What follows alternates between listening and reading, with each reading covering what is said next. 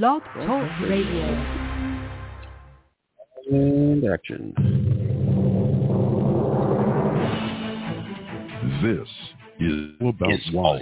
The talk dedicated to the wine industry since 2009, featuring winemaker, cellar master, vineyardist, and tasting expert Ron. Basically, what we're trying to do on this program is just trying to educate people and trying to make wine less confusing and more friendly. From coast to and around the world. You know, we really had some neat people on the program. I love that. Post your questions and comments during the live show on our Facebook page at www.facebook.com/allaboutwinebtr. Again, that's www.facebook.com/allaboutwinebtr. And now, All About Wine is on. Here's Ron.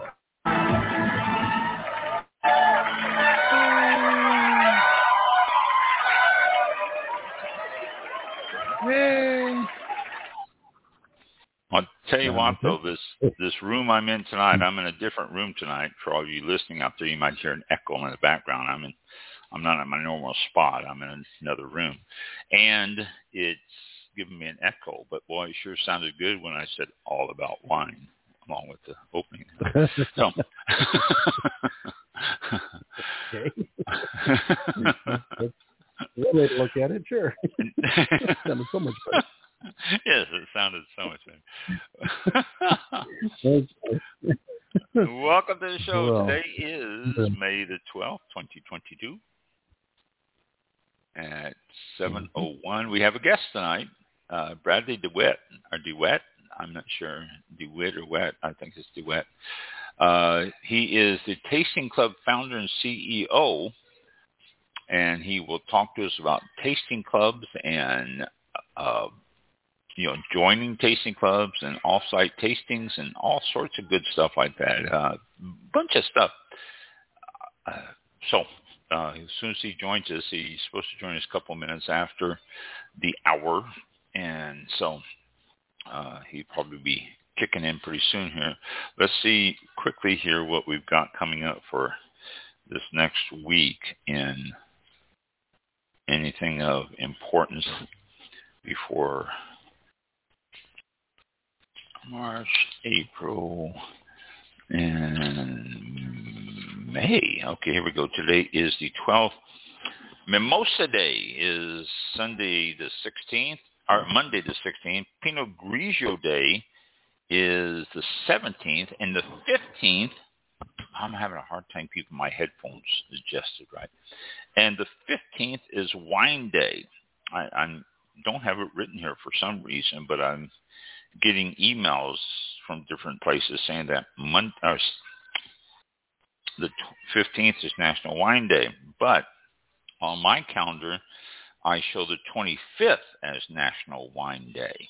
So I am a little bit confused on that. So we'll find out, see if I can find out more. But as of right now, I think the 25th. But you can also celebrate Sunday the 15th as National Wine Day. And then if you're wrong, no big deal. You do it again on the 25th.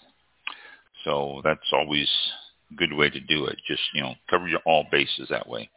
And then, let's see, that's all that's going on this week. Yeah, that's it. So again, Mimosa Day is the 16th, Pinot Grigio Day is 17th, maybe the 15th National Wine Day or the 25th. We have our guest online. Let me put this stuff away so I won't drop it while we're talking. And let's bring him on. Welcome to the show, Bradley. Thanks so much for having me, Ron. Really excited to chat with you today.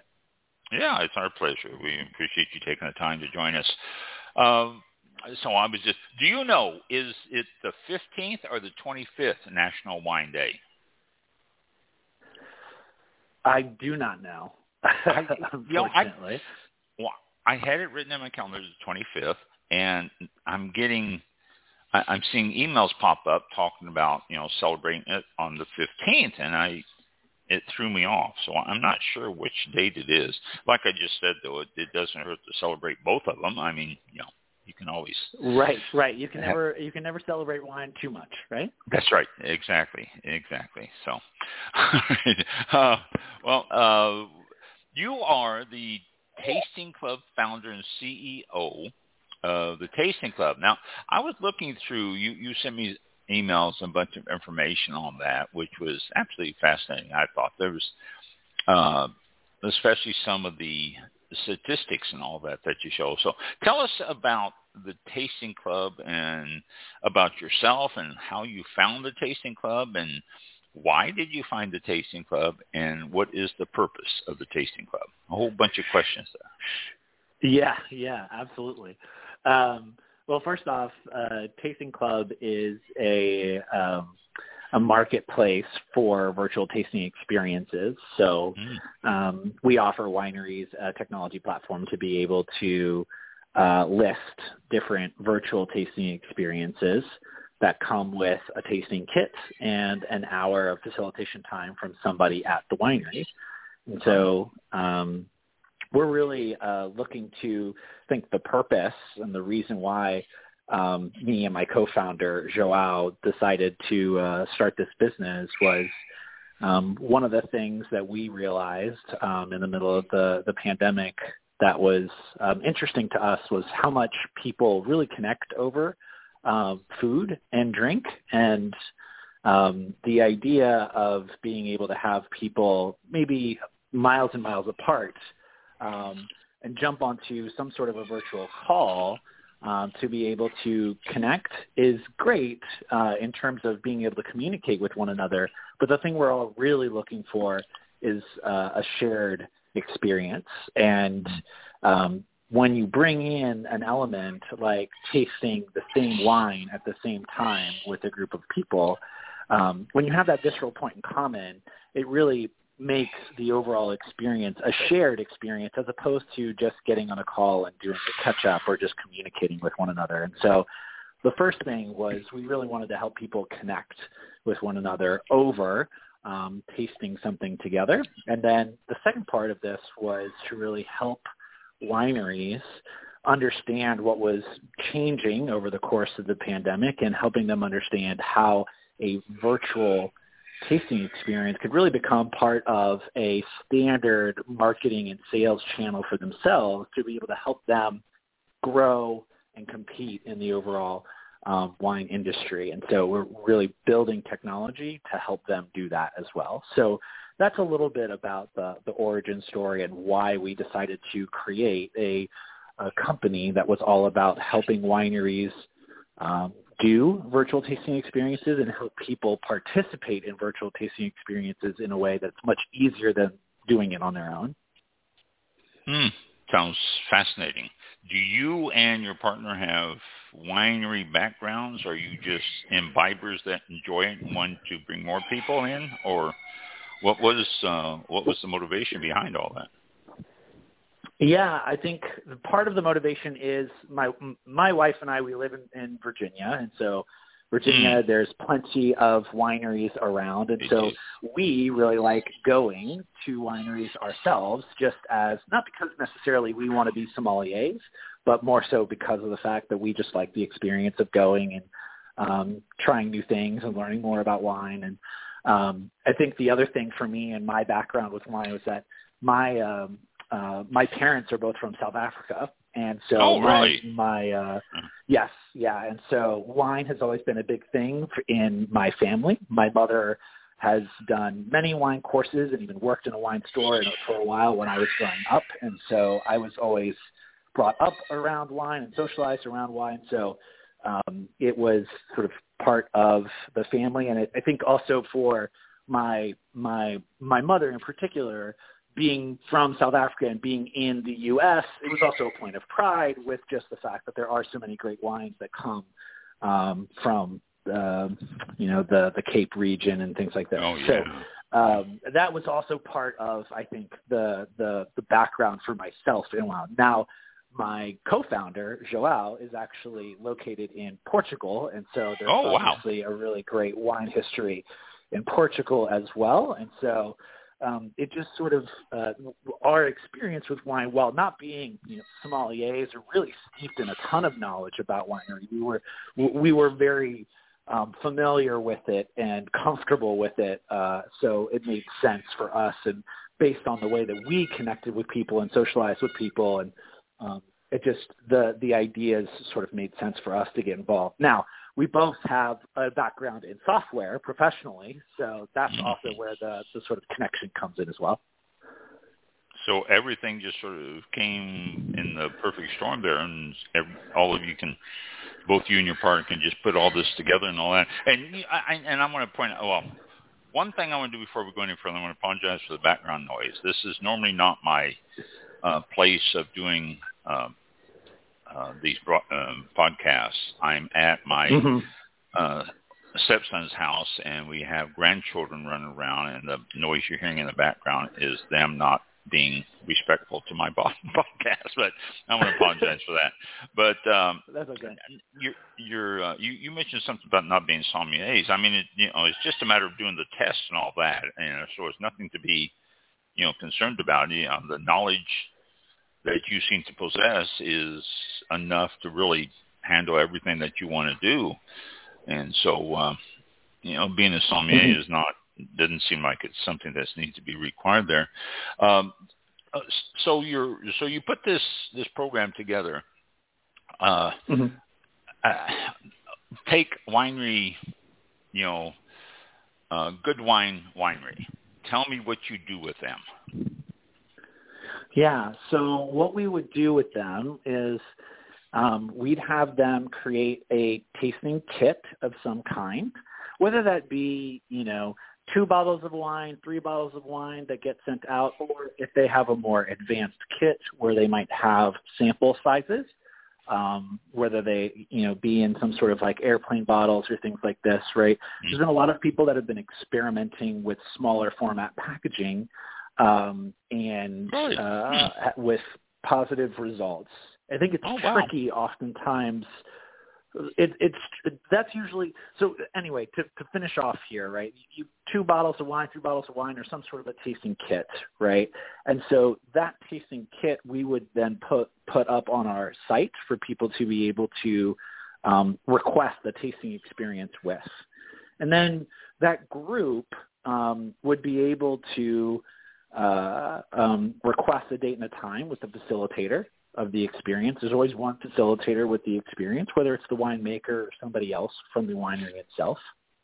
And they request that date and time. As soon as that date and time is approved by the facilitator, they will get that group will get a link back where they can then go to. It can send out to the entire group. Everybody puts in their address information. People can pay for it on their own card if they want to, or the entire group can put it on one card if they want to.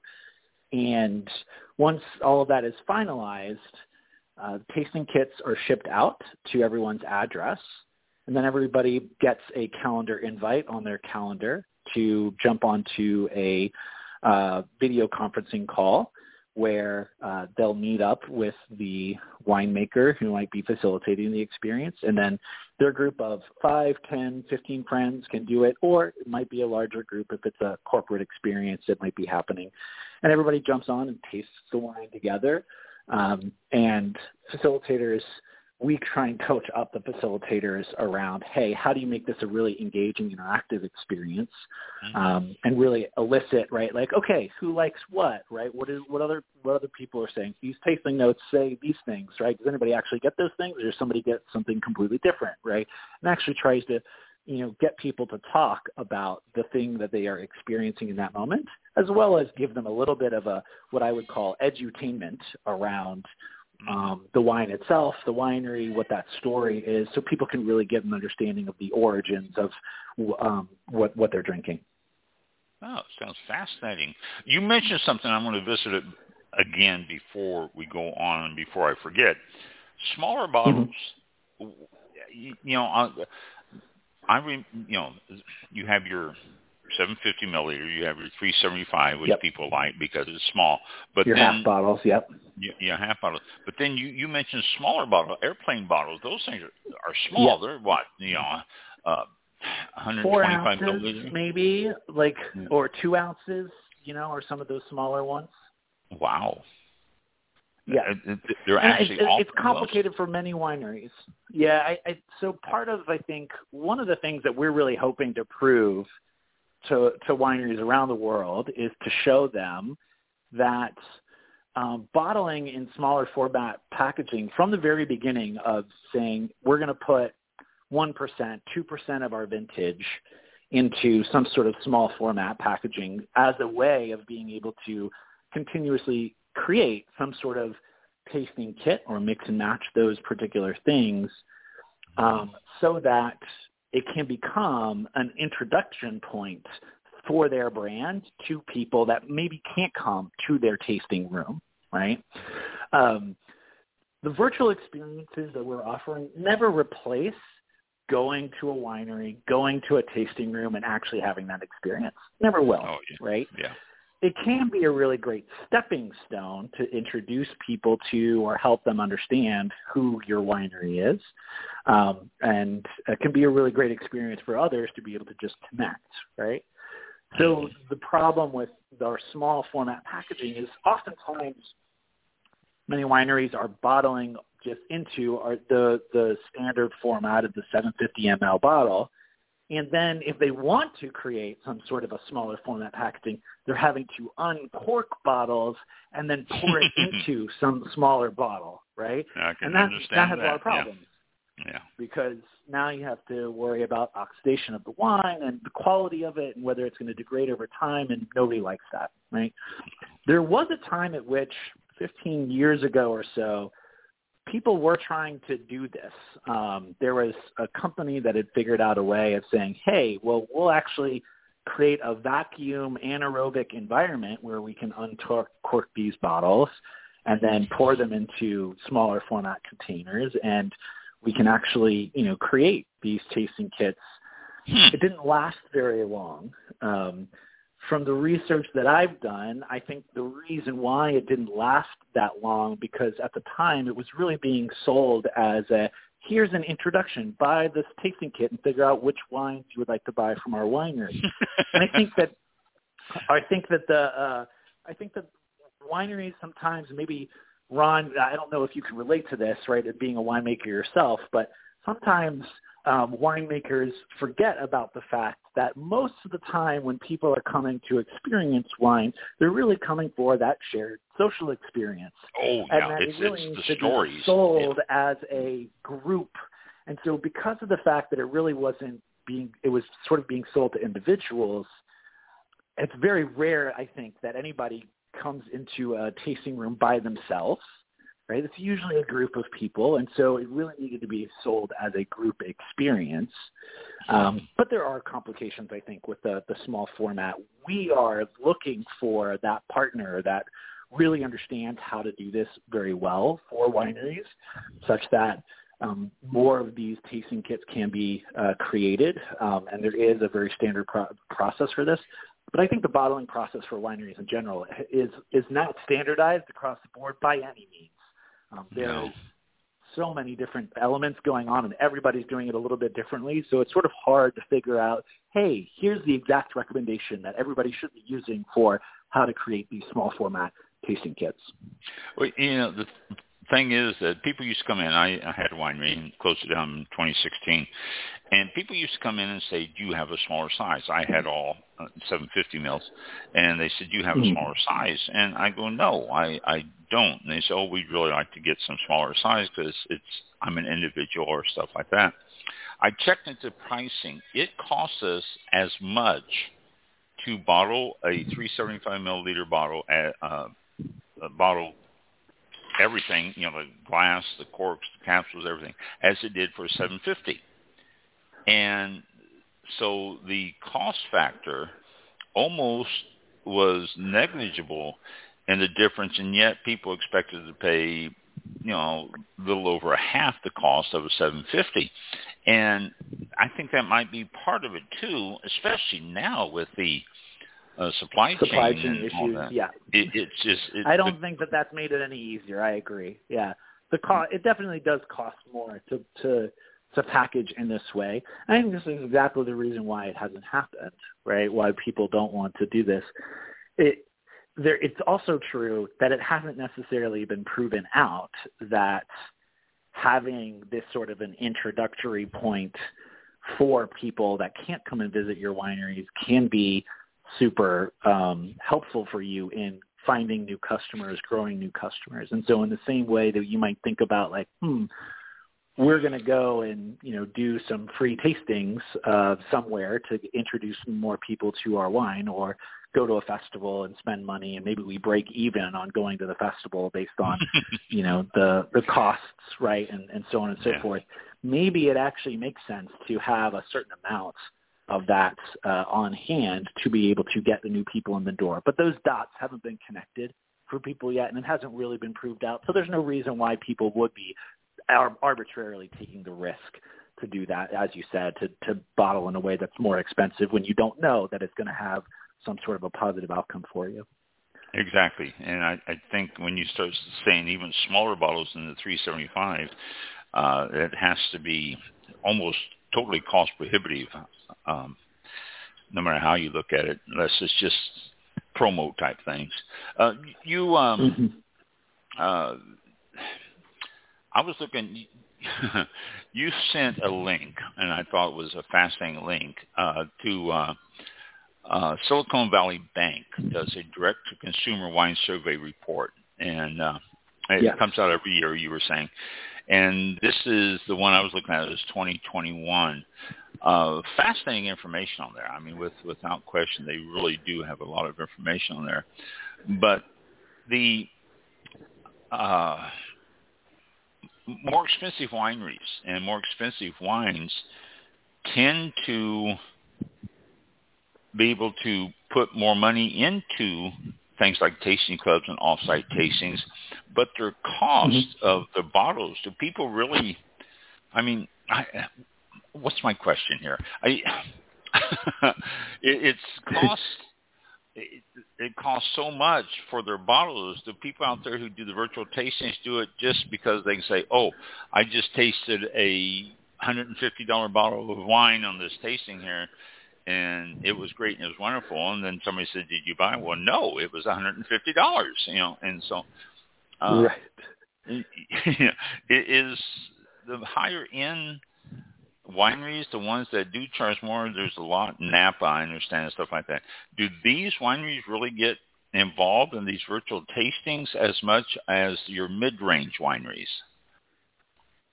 So I would say, I think in that report that you're looking at there, it definitely does. It's a Silicon Valley Bank report, right? So you're obviously going to be heavily weighted towards, wineries that are in the Napa region, in the Sonoma region, in California and the like, right?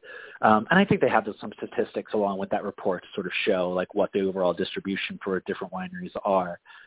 To answer your question about the wineries that really are participating in these sorts of things, I think there's a lot of wineries that figured out that premium experiences are a way to be able to make money in a way that isn't just necessarily selling their wines, whether that be premium in-person experiences, coming to their wines and doing private tastings, in-person tastings with a group of people, or doing that for their club members, these sorts of things, right? I think the idea that the premium experience is a way to be able to make significant revenue, I think really has caught on. In terms of actually doing virtual experiences, I think the larger, maybe more expensive per bottle wineries, right, are definitely doing these sorts of things, and they're tending to weight towards the corporate experience. And it's the law firms, it's the financial companies and the like that are doing these sorts of things. They might even be doing it as an employee appreciation event. They might be doing it as a client appreciation event, maybe gifting something to their clients as their thank you for the year, right? So I think the larger, more expensive bottles, they don't have anything to lose with doing these things oftentimes because they're still charging the same sort of prices for their wine when they do these events. And they can, because it is an experience, they can sort of charge a premium for it as well, right? So it's not just like e-commerce, like buying wine. It's an experience that you can sell, and so you can actually make significant revenue from, saying, doing a corporate event with 100 people that you're sending, wine bottles to. Right.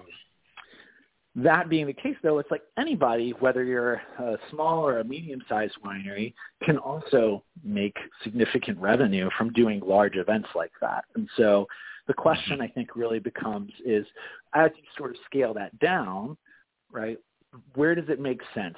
So there's the wineries that we work with tend to fall into two buckets.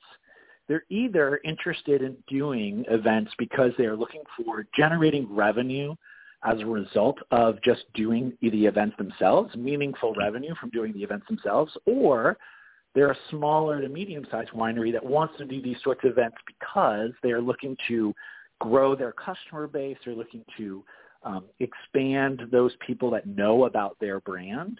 And so they're willing to, maybe do the tasting experiences at cost for themselves in order to be able to get more exposure to new people. So it becomes more of a marketing expense for them as opposed to necessarily a revenue driver. Now, the future vision that we have, while we have this sort of experience right now of, hey, you can list your tasting experiences, you can go and purchase them there. That all makes everything run a little bit more efficiently and helps you save time and money. But what we really want to get to is actually putting out a virtual conferencing tool that will be specific for tasting experiences. So imagine on the right-hand side of your screen, as you're in a video conference, you've got a picture of the item that is being tasted at the time. The facilitator can change the featured item, and maybe you have notes about it. You can make your own comments about those items.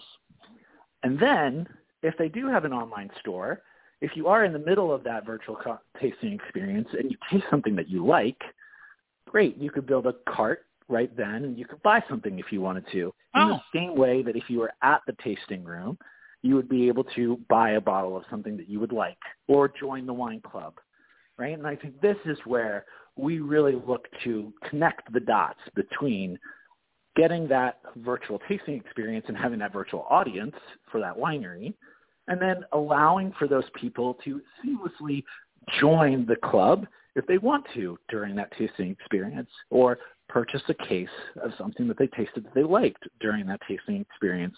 And it's not something that the facilitator has to push on the audience. They can do the tasting experience, and the people there will see it. It's right in front of them. They can take advantage of it if they want to.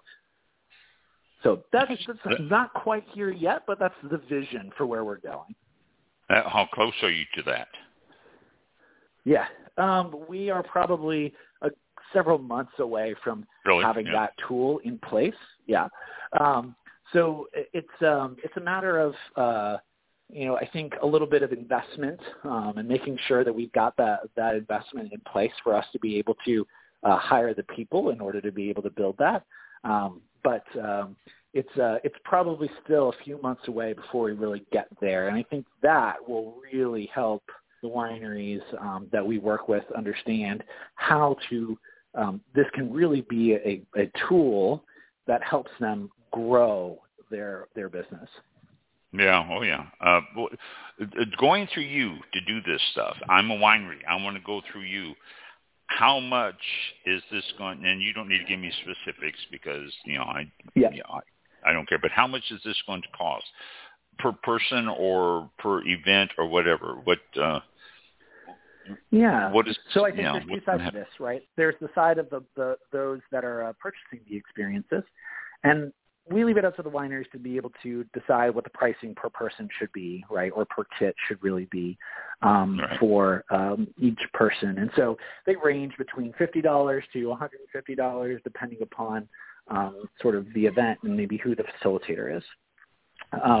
When it comes to the price, and we are in the middle of sort of experimenting with what the wineries that we're working with really prefer. And so it'll be likely some sort of a base price subscription that people will pay or that wineries would pay to be able to use the technology to be able to list these tasting experiences, have a page where all of their tasting experiences are listed that they can link to on their website, and do those sorts of things. And that base subscription, they'll get the technology that makes them more efficient to be able to do that. The next step might be, once we have our virtual conferencing tool in place, there might be a fee for or some sort of a fee per person that ends up subscribing to their wine club as a result of being in that tool. So we believe that there'll be a baseline subscription for the price of this, and that'll be like a monthly subscription. It'll probably be somewhere between $30 to $80 a month. We're still figuring out exactly what the pricing should be. And then there'll be some other, maybe variable cost depending upon maybe the number of people that come to your tasting experiences, whether that's $1 per person that comes, or there's some other sort of variable cost element to the way that we do things, such that we can be aligned in helping to drive more customers to them in the same, and know that we're incentivized to do that for them too. Is the tasting club going to be a middleman, or are you going to be independent? The reason I'm asking is, if I have a question about a certain wine, can I go through the tasting club to get my answer, or am I going to have to try to navigate getting into the winery? Yeah, that's a good question. I think when it comes to the experiences themselves, we will be there in order to be able to take the support questions around how does this work and try and help with that. But in terms of actually directing customers towards the wineries, we don't want to be a middleman in the sense of protecting. We don't want to hoard all of the customer information and not provide that to wineries. We want to make sure that they have email addresses and that they have the contact with the customers. And so if a customer does have a question about those wine in particular, we're going to encourage them to go to the winery because of the fact that that is what we are trying to help those wineries do. We're trying to help them grow their businesses. And so we need those customers going to those wineries in order to be able to do that. I see. So does that answer basically, your question, Ron? It does. Yeah, it does. Okay. The reason I'm asking is I'll have a bottle of wine, and it'll say a red blend, and I'll look all over the bottle, and I note and see what the grapes are in it, and I want to know what the grapes are that in that. And so, and there's no way to find the how to get a hold of the winery, so I know how to do it. I look up. I have my big wine book, and I look it up and stuff like that, and I call them. And I say, what's this blend? And invariably, I get the tasting room and the young people who are working in the tasting room. And that's not a jab, because most of the time it is young people that are learning the business. And the young people in the tasting room, I ask them, what is the blend? And they say, I don't know. I'll have to get back to you on that. And on average, I get back about 50% of the calls telling me what the blends are. And it's frustrating, and that's why I was asking if maybe you had some sort of program that would answer questions like that and stuff like that. But if you're guiding them back to the winery, repository and database, right. I don't know if we would get into the business of doing that. Maybe further along down the line, if it's something that lots of people would be asking for, then yes, we would jump into that. I think there are other tools out there that are already doing a pretty good job of this, in providing that context and that database.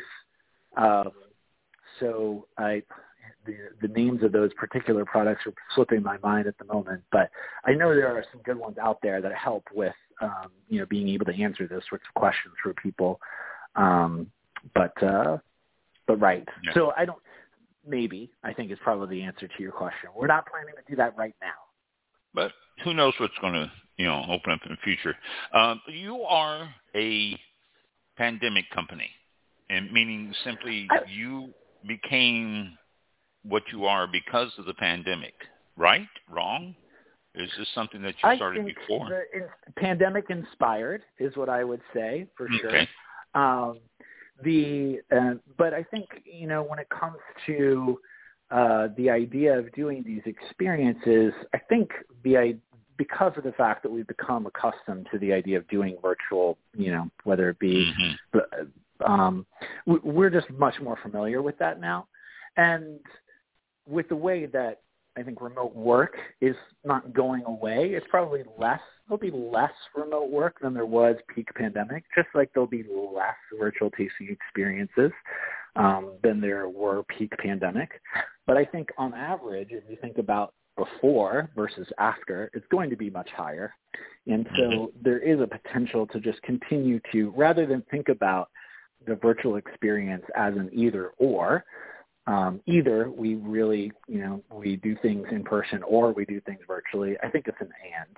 It's a both and. And now that we've learned more about how to do this, now that customers have become much more accustomed to this idea and have become familiar with this idea, it's worthwhile to invest in having that be a part of things.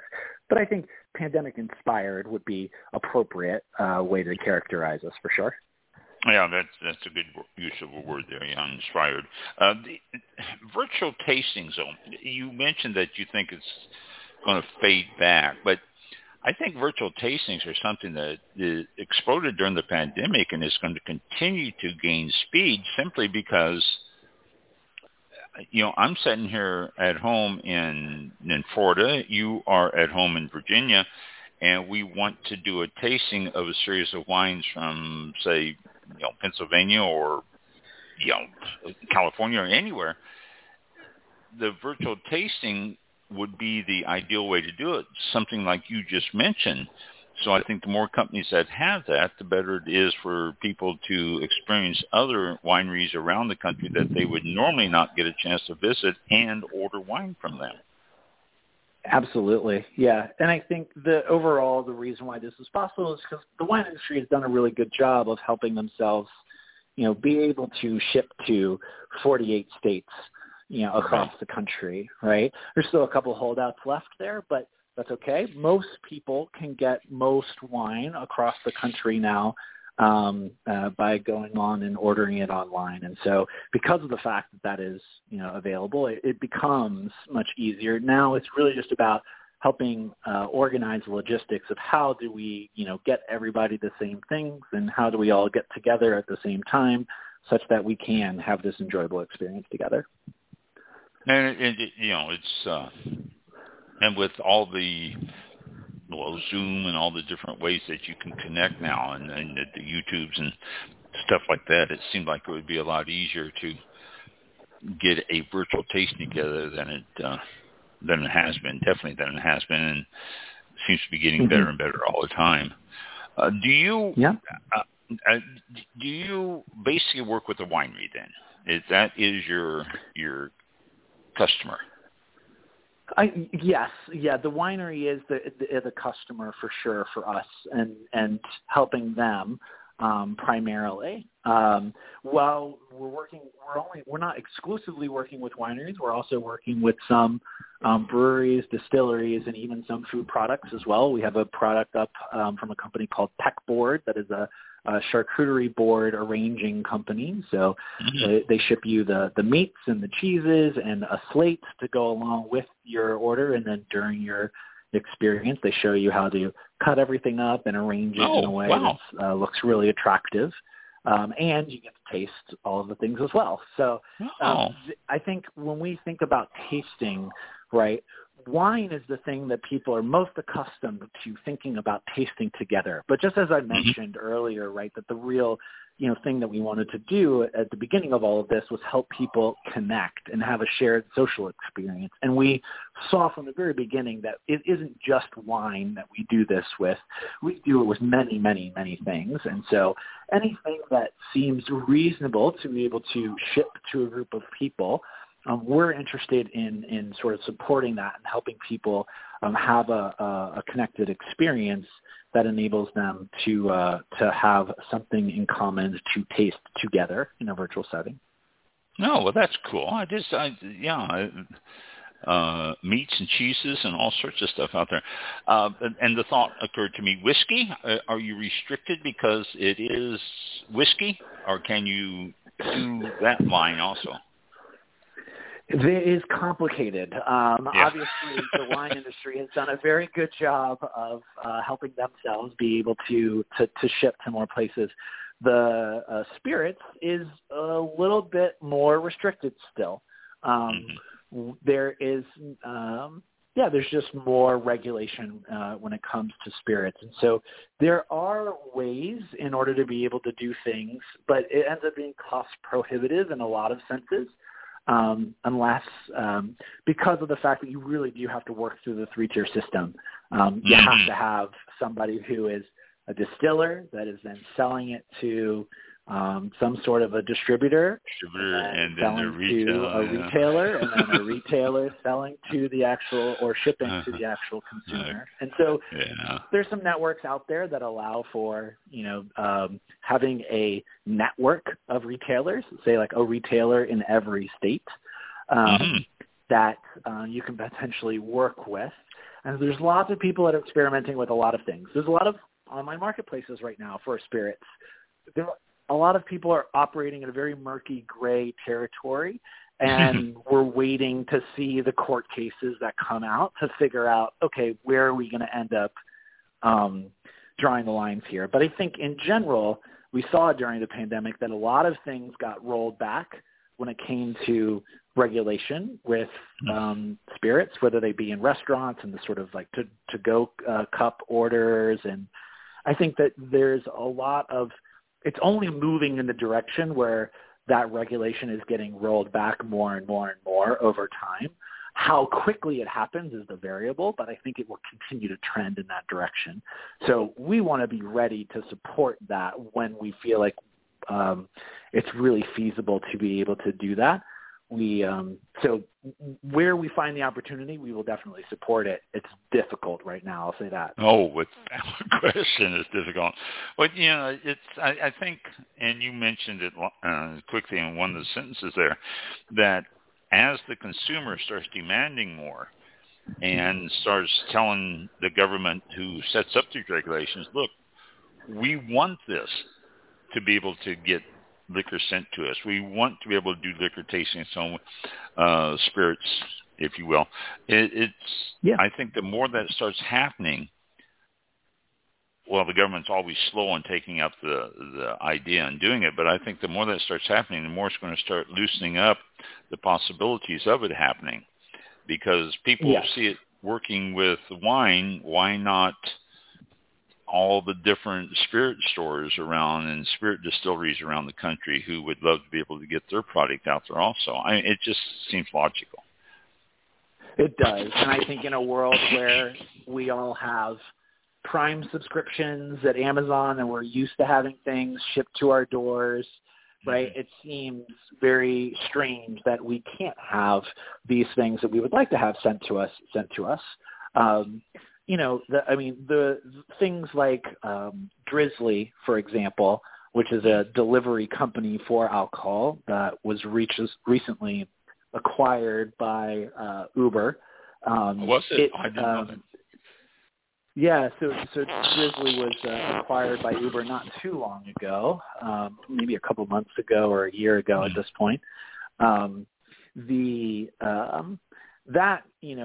It's really a courier service from wherever your local sort of retail location is to be able to drive it to you, more so than anything else. But I think that's evidence of the fact that people are wanting this and expecting this. And I think there will be more and more pressure on legislatures to make that available to people. And I think it's, ultimately it's a free market thing in a lot of regards. And if, if people are safe and are responsible and we feel like, hey, we can do this without having to worry about whether underage people are getting things delivered to them, which we've shown, the industry has shown very, very well that they do that, whether it be the the shipping and those sorts of things. Like, the wine industry doesn't have a problem with this by any means. So it doesn't seem to make sense that the other industries would have any worse of an issue with it either. So I think it is all trending in that direction. And like I said, it's a matter of time. No, excuse me. You mentioned that with youth, though. I think this is the catchphrase for anything when it starts involving alcohol, be it wine, beer, spirits, whatever. Is, well, what about the youth? They're going to start ordering it and stuff. And so many studies and so many different places have already shown that that's not the case. But it seems like that's always the default argument. Oh, what about the kids? I mean, if a child wants, I say child, if a teenager wants some wine or whiskey or something, excuse me, he stands outside the 7-Eleven when somebody's walking in the door and say, hey, here's $20, pick me up a whatever. And that's how he gets Ron, it. are you saying that from experience, or are you... No, I've never done that. And, but, you see what I'm saying, though. And they're not Absolutely. They're not going to pick up a credit card and order it online and hope that they're there at the door when it comes home so mom and dad don't catch them. And that's ridiculous. And right, and that they don't card me when they, drop off the package, right? Right. I mean, all this is so ridiculous that they put these restrictions because of the youth. And I just, really obviously a sour point with me. I mean, as you can obviously tell. But I think the lobbyists that are trying to keep the 3-tiered system in place really like to utilize that point as a point of argument. And so, it seems to be working with the people that they're giving that argument to. And so, it's just a matter of, like you said, the market continuing to demand what it wants, and ultimately that will likely win out in the end. Yeah, I certainly hope so. And the 3-tier system, too, is starting to take hits in the wine industry. It's starting to crumble a little bit in different areas where you don't have to go through that second tier, and it's starting to loosen up that way. And so because of that, I think it's eventually going to bleed over into the spirits industry, and we'll start seeing a loosening of it because of that also. Absolutely. I mean, I think one of the reasons why you see such an explosion in the number of, wineries in the last 10 years, 20 years, is because of the fact that it really has opened up to where you can have a wine club and you can go direct to consumer, right? You can have a base of customers that really support you directly, as opposed to having to, always go through a distributor and a retailer every single time you want to actually get a bottle of wine to a consumer, right? We do have on-premise sales at wine tasting rooms. And you can look at the beer industry as well, and you can see the explosion in craft beer. One of the reasons why there's been an explosion in craft beer is because of the on-premise sales that breweries are allowed to do. It used to be the case that breweries had to also go through a distributor and had to also go to a retailer. But now, because of the fact that people can actually go to the brewery directly and can buy a draft directly at the brewery, now you see this explosion and all of this competition and vibrancy in what we get. And it only ends up being better. The beer now that people get to be able to experience and have is 1,000% better than it used to be as a result of opening up that market in that way. So, I think we're already seeing it happening in spirits. Like spirits, there's an explosion in, craft and small batch distilleries all over the country at this point, even when there's this restriction. So I think it'll open up even more once we finally get to the point where these distilleries can be supported by something like a club and can go direct to consumer in the same sort of way that the wine industry can. Your club, since you're going through the winery itself, and I'm just curious, taxes. obviously taxes got to be charged and all that. Do you collect tax on your end of it, or do you leave it up to the winery? Yeah, so at the moment, right, we're working on integrations with some of the wine platforms that are out there. So, for example, VinoShipper, which is one of the ones that I think 30% of the industry really uses in order to be able to do their direct-to-consumer and e-commerce sales. The other big one that's in the play is WineDirect. But we're in the middle of working through VinoShipper and having an integration with VinoShipper where we are actually able to just make everything work the exact same way as any other e-commerce purchase would happen. And so all of those sales, all of those taxes and things like that get handled through that process. When it comes to people that aren't working with something like that, though, we are operating in a way where we are utilizing Stripe. Stripe's a payment processing tool that is fairly very, very popular to utilize. And we just take the overall sale and just transfer it straight over. So there is some work at this point to do on the side of the winery, whether it be the accounting team or something like this, in order to be able to assess, right, taxes and remittance and those sorts of things from this. We know that that's an issue and something that we need to figure out. How do we make this not an extra burden for people in terms of the making sure that the right tax is getting remitted? So we've had conversations with compliance partners like Avalara or Sovos Ship Compliant that do these sorts of things as well, and looking to make integrations with those tools such that all of that can be seamless with the existing systems that people already have set up. Oh, wow. Okay. I mean, it's just the taxes are always a burden on anyone trying to figure out how much they owe and what they owe. And especially when it comes to alcohol, it's ridiculous. Like I said, I had a winery and I spent, I don't know how many hours a month just trying to get everything in the government taxes and state taxes, all that satisfied. So it can be, actually drive you crazy. Yes, I think that there's many people. I think there's many wineries that say like self-distribute to like 2 or 3 states or 4 or 5 states, right? And then that's where you really have to, if you're doing the self-distribution, you have to have that part of your game very well polished, right?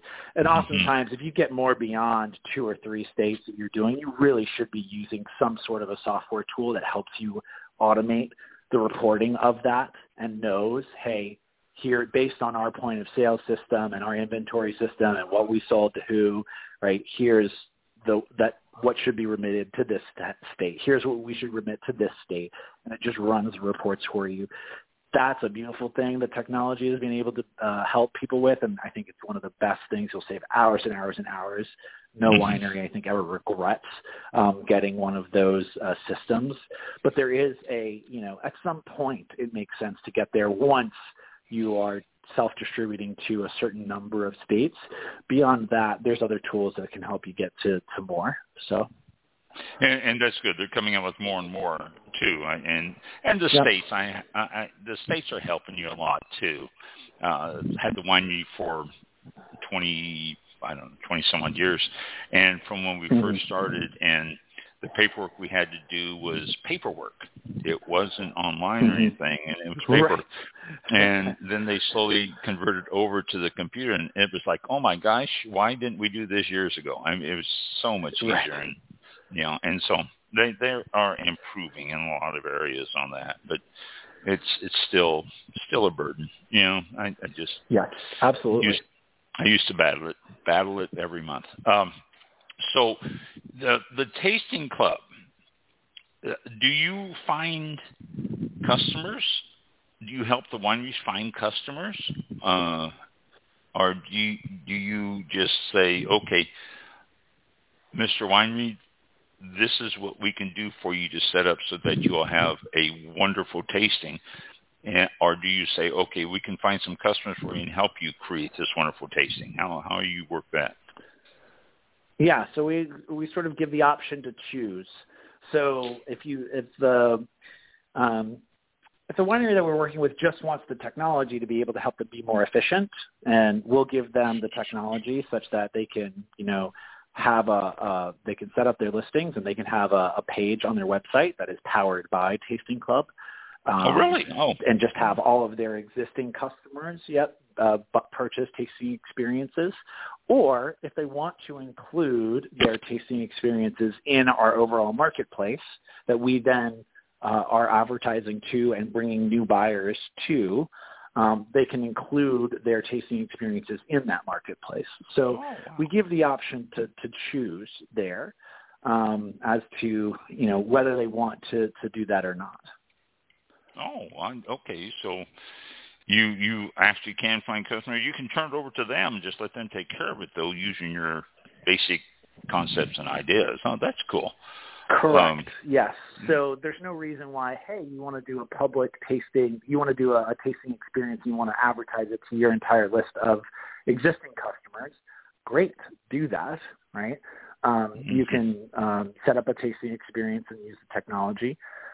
If you want us to actually bring new customers to you, we can definitely do that as well for an additional cost for bringing you the new people, right? So we're trying to make sure that we have the right incentives in place to say, okay, if we're bringing you new people, right, we'd like to be compensated for that. Oh, of course. You're like, when you go out and find customers, it's only right that you are compensated for it. How many wineries are under your umbrella now? How many have you worked with, and how many have you done tastings and all that with? Yeah, so we've got 3 at the moment. We've got Keswick Winery up in Charlottesville. We've got Oak Barrel, that's in Virginia as well. And we've got J. Cage Winery that is out in California. We've done tastings with 4 all 3 of those wineries at this point. And so we're at the beginning stages of things and sort of learning from everybody as to, what do they want and what is really going to solve good problems for them. So it's fun. It's a good experience, sort of like learning and figuring out, building and introducing new things to people. And it's fun to sort of work with all of these initial groups that we're working with to refine what it is that we're building. Do you have an icon on their web pages or their that's Tasting Club, and so people can click on there and the best way to find them at this point would just be to go to the Tasting Club website directly, tastingclub.app. They don't have on their websites a direct sort of like page that's powered by us as of yet. We're actually launching that next week. So we're excited about that. Yes. But the best way to find those tasting experiences is just go directly to the website. All right. Very good. Very good. It sounds like you guys are young and you're going to grow. You're going to be big. You have nothing but great stuff. That's what we hope. That's what we hope. Yeah. Mike, do you have any questions or comments or anything to Bradley? Well, I guess I'm on. Yep. Who is responsible for the virtual meeting platform and setting it up? I mean, we talked about Zoom and all that, but do you handle that for them, or do the wineries have to do it? We handle that. At the moment, the way that we do this is as soon as the facilitator approves the date and the time for the experience, we put a calendar event on their calendar with the Zoom link. We default to Zoom right now. We sort of know and understand that sometimes, certain groups can't use Zoom for whatever reason. So if we need to switch to Teams or some other sort of tool, it's easy enough for us to be able to do that. But we handle the actual setting up of like the Zoom link and where people are going to meet and all that sort of thing, so that the winery doesn't have to do that, and offer the support to people as well when they're struggling to say like, oh, I'm not being able to get on. Great, we'll take care of that so that the facilitator can just move forward with actually doing the tasting, and we can get those other people on as we need to. No, very good. What is the average time for a virtual tasting? The average time is an hour. We recommend an hour. It's depending upon the group. Facilitating a group of 5 to 10, sorority sisters is very different from facilitating a group of 50, employees for a corporate event. And so this is where some nuanced coaching comes in to actually saying, hey, what should your agenda be, and how should you actually facilitate this experience versus that experience? But sometimes, we say the average is the hour. For the friends and family groups that are more so there to socialize, we encourage people to move through the tasting experience a little bit more quickly to allow for that group to be able to then on the other side of that be able to catch up and socialize the way that they might want to. Whereas that wouldn't really be the case for something that would be happening for a larger corporate group, for example. So on average, it's an hour, and that's what we ask the facilitators to set aside for any virtual tasting experience that they are doing. The expectation is that it should be an hour of the facilitator's time. Yeah, good. Okay, thank you. No, that's all I got. Thank you. So awesome. The Tasting Club is going to be something we're going to see in the Fortune 500 in a few years. And we can say that we knew Bradley back when he was just a beginner. Before I forget you, DeWitt or DeWitt? It's DeWitt. So I said that all wrong, didn't I? Right. The South African heritage means that the last name is very Dutch, and so the W sounds like a V, so it's DeWitt. Oh, okay. I was really wrong on that, wasn't I? Okay. So, give us your contact information. Any wineries that are listening to the program, and we do have wineries that listen to the program.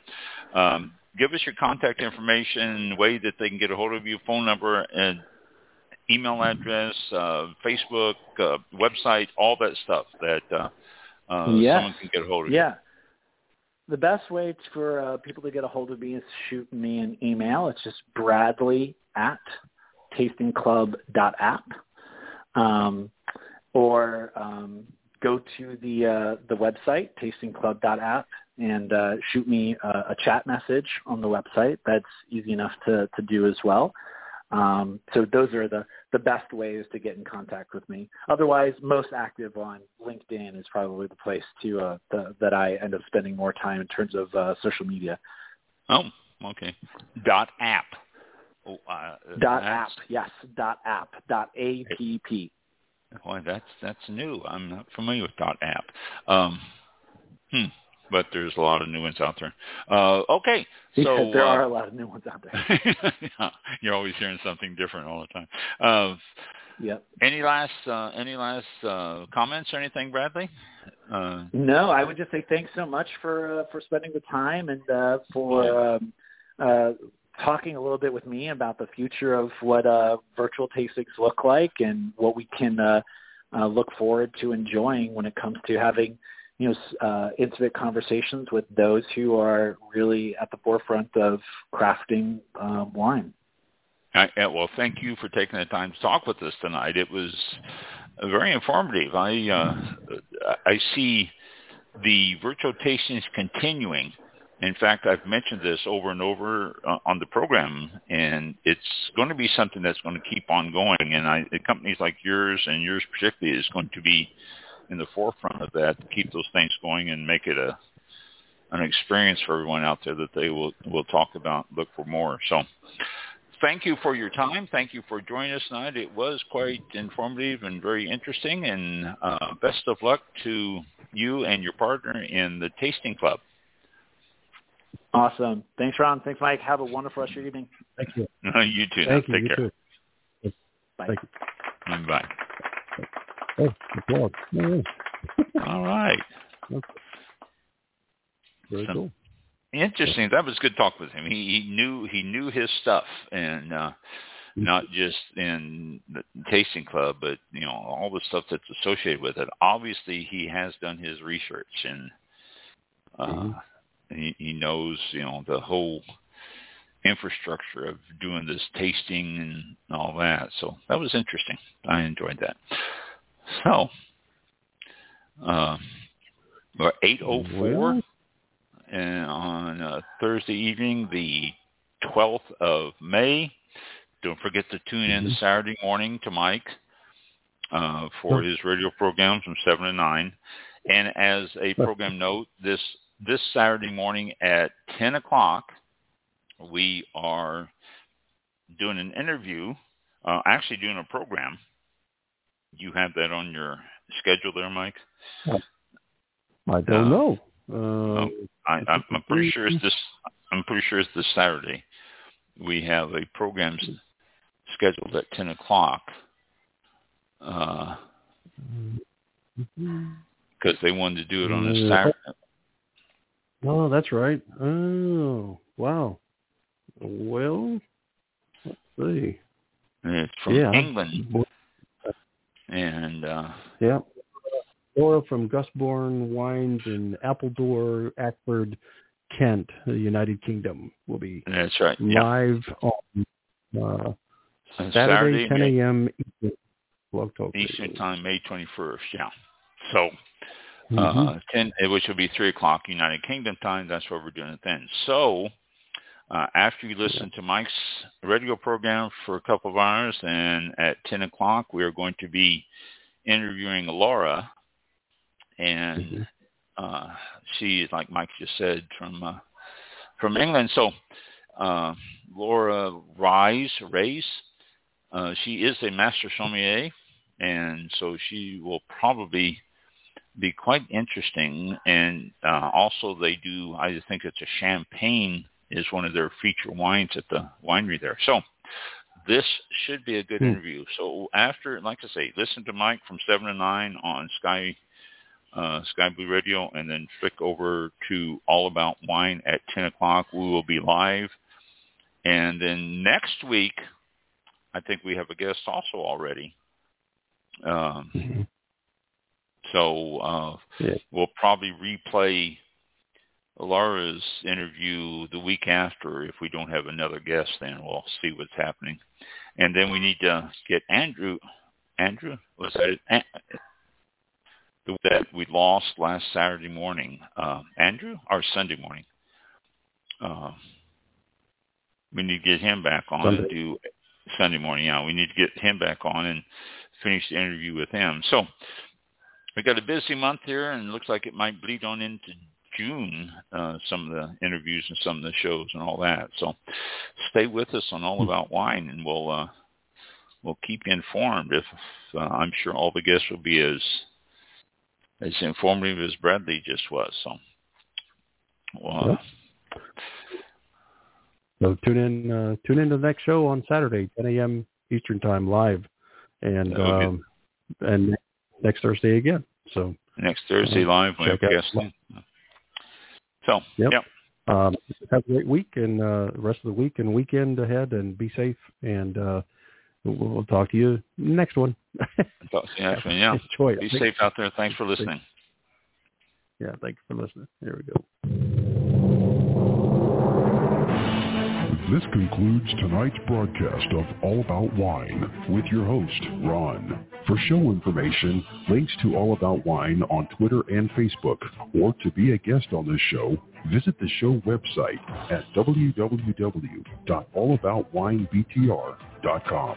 Archived shows are available for download on iTunes or on our show page at blogtalkradio.com/allaboutwine. Thank you for listening. Drink responsibly, and we'll see you next time on All About Wine. All About Wine.